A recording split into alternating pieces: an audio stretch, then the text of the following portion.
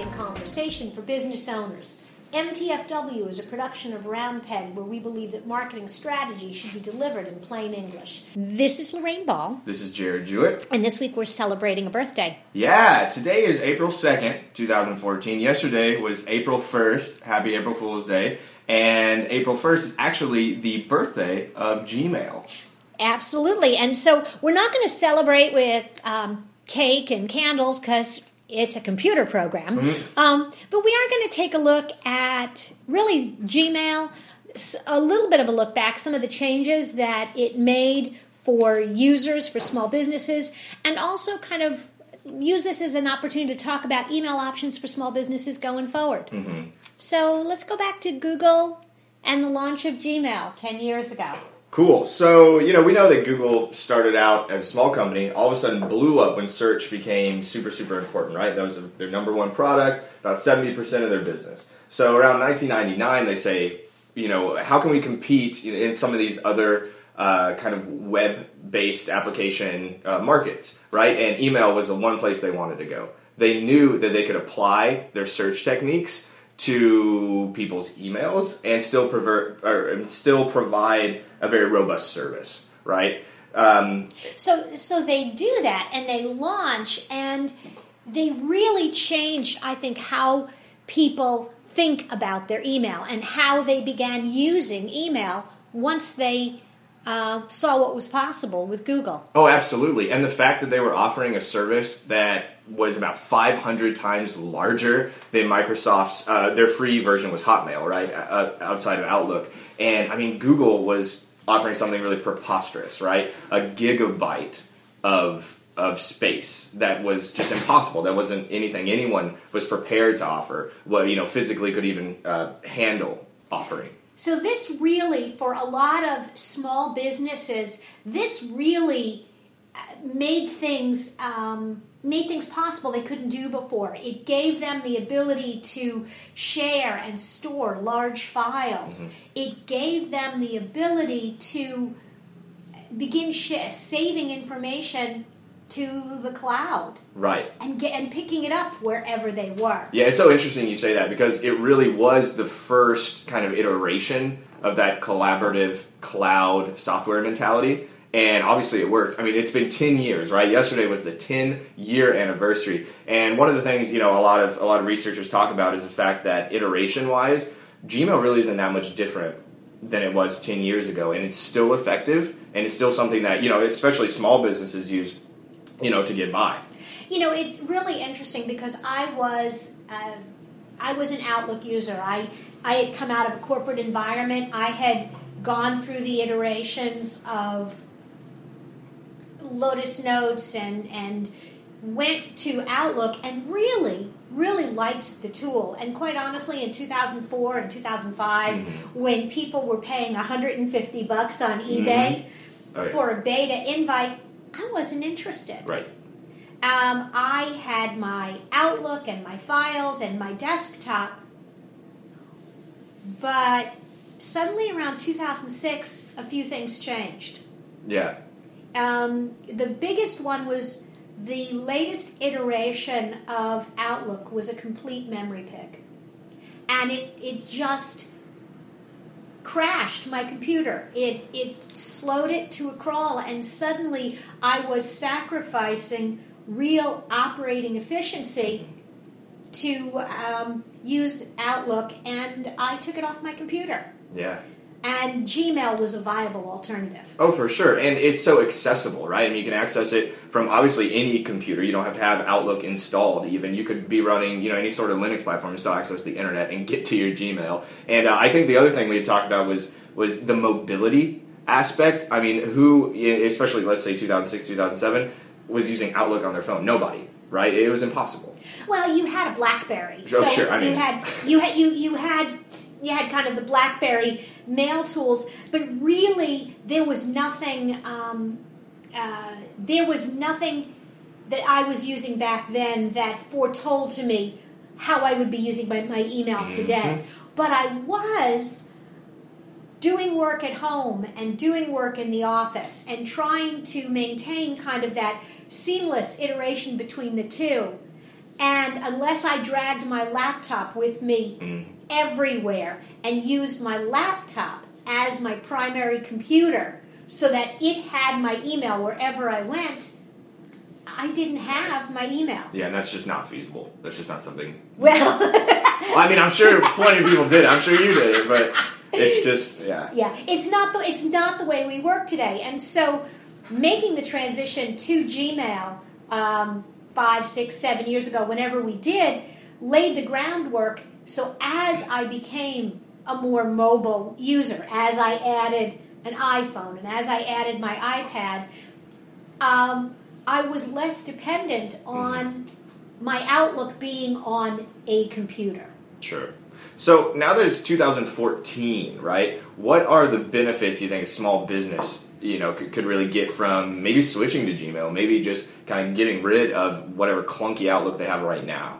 Well, and I think the bigger switch may not necessarily be for the Outlook users, but I think for people that are still holding on to Hotmail and Yahoo and, oh my God, AOL. Yeah. Yeah. I think those people are going to see the biggest improvement because Gmail is just so much smarter in interface. Yeah. And the search capabilities. And this, Michael Reynolds at SpinWeb teaches a class called How to Be an Email Ninja. And it's about getting to inbox zero.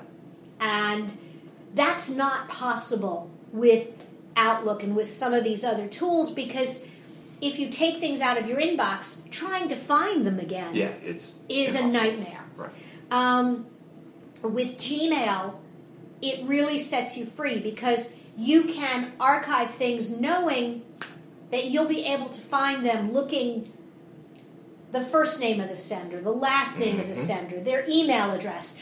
When I have a customer that sends me emails from 2 or 3 different addresses, I just look for their name and boom, it's all there. Isn't that fascinating? I mean, and this was technology that they were thinking about, these options that Google was so innovative in thinking about back in 1996. The guy, Paul Buchheit, who actually, programmed Gmail, he said, well, I've got all these other search programs that I've built. Why don't I just build an email portal? And it's lasted, 10 years?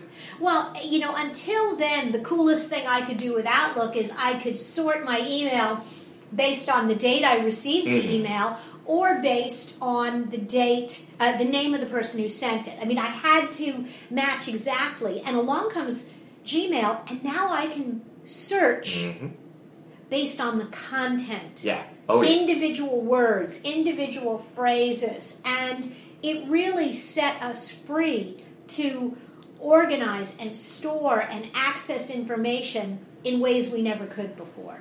So the flip side of that coin, though, right, is, we say it all the time, Google is in the business of selling ads, right? So for small businesses, that's one thing that maybe they need to be aware of if they're going to make the switch to Gmail. I mean, I advocate for Gmail, but you have to be, very cognizant of the fact that you are going to be served ads. Absolutely. And, especially when Google rolled out the tabs, they've been very good about not putting ads at the top of my main inbox, but they're in my promotions tab, they're in my updates tab, and, I'm perfectly capable to click them away and move on. No, you won't have ads in your paid Microsoft Outlook, but the trade-offs.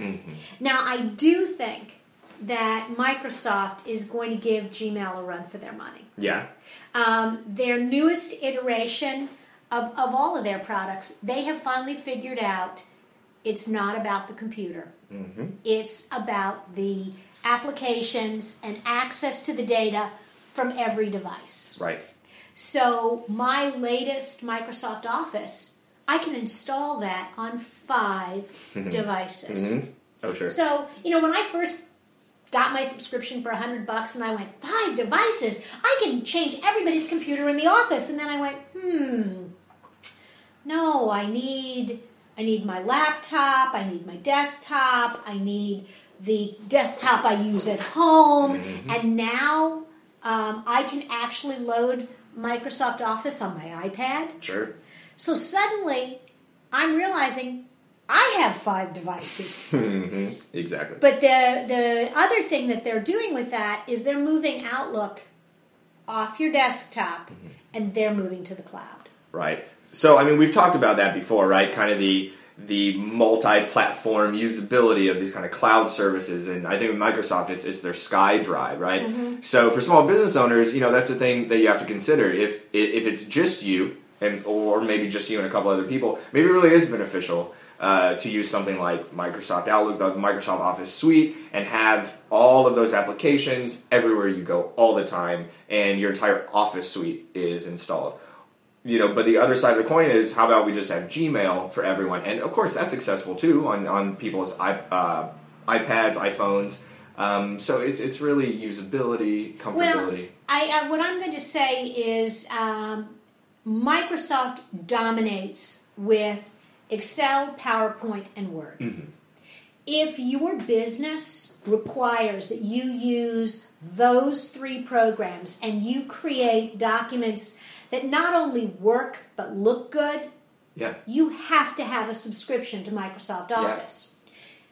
If your business is primarily virtual, if you can get by with text messages and the occasional unformatted Word document, well then Google Docs is fine. But Google Docs, their spreadsheet program, their Word program, don't hold a candle to the Microsoft. So it's more than just one or the other. Quite honestly, we play in both. I use Microsoft for my documents, and I use Gmail. And the beautiful thing about Gmail is I can route any other email through the Gmail interface. So I can forward those emails in and respond. So I have my roundpeg.biz account comes through Gmail. My husband uses a Yahoo account. He pulls it in.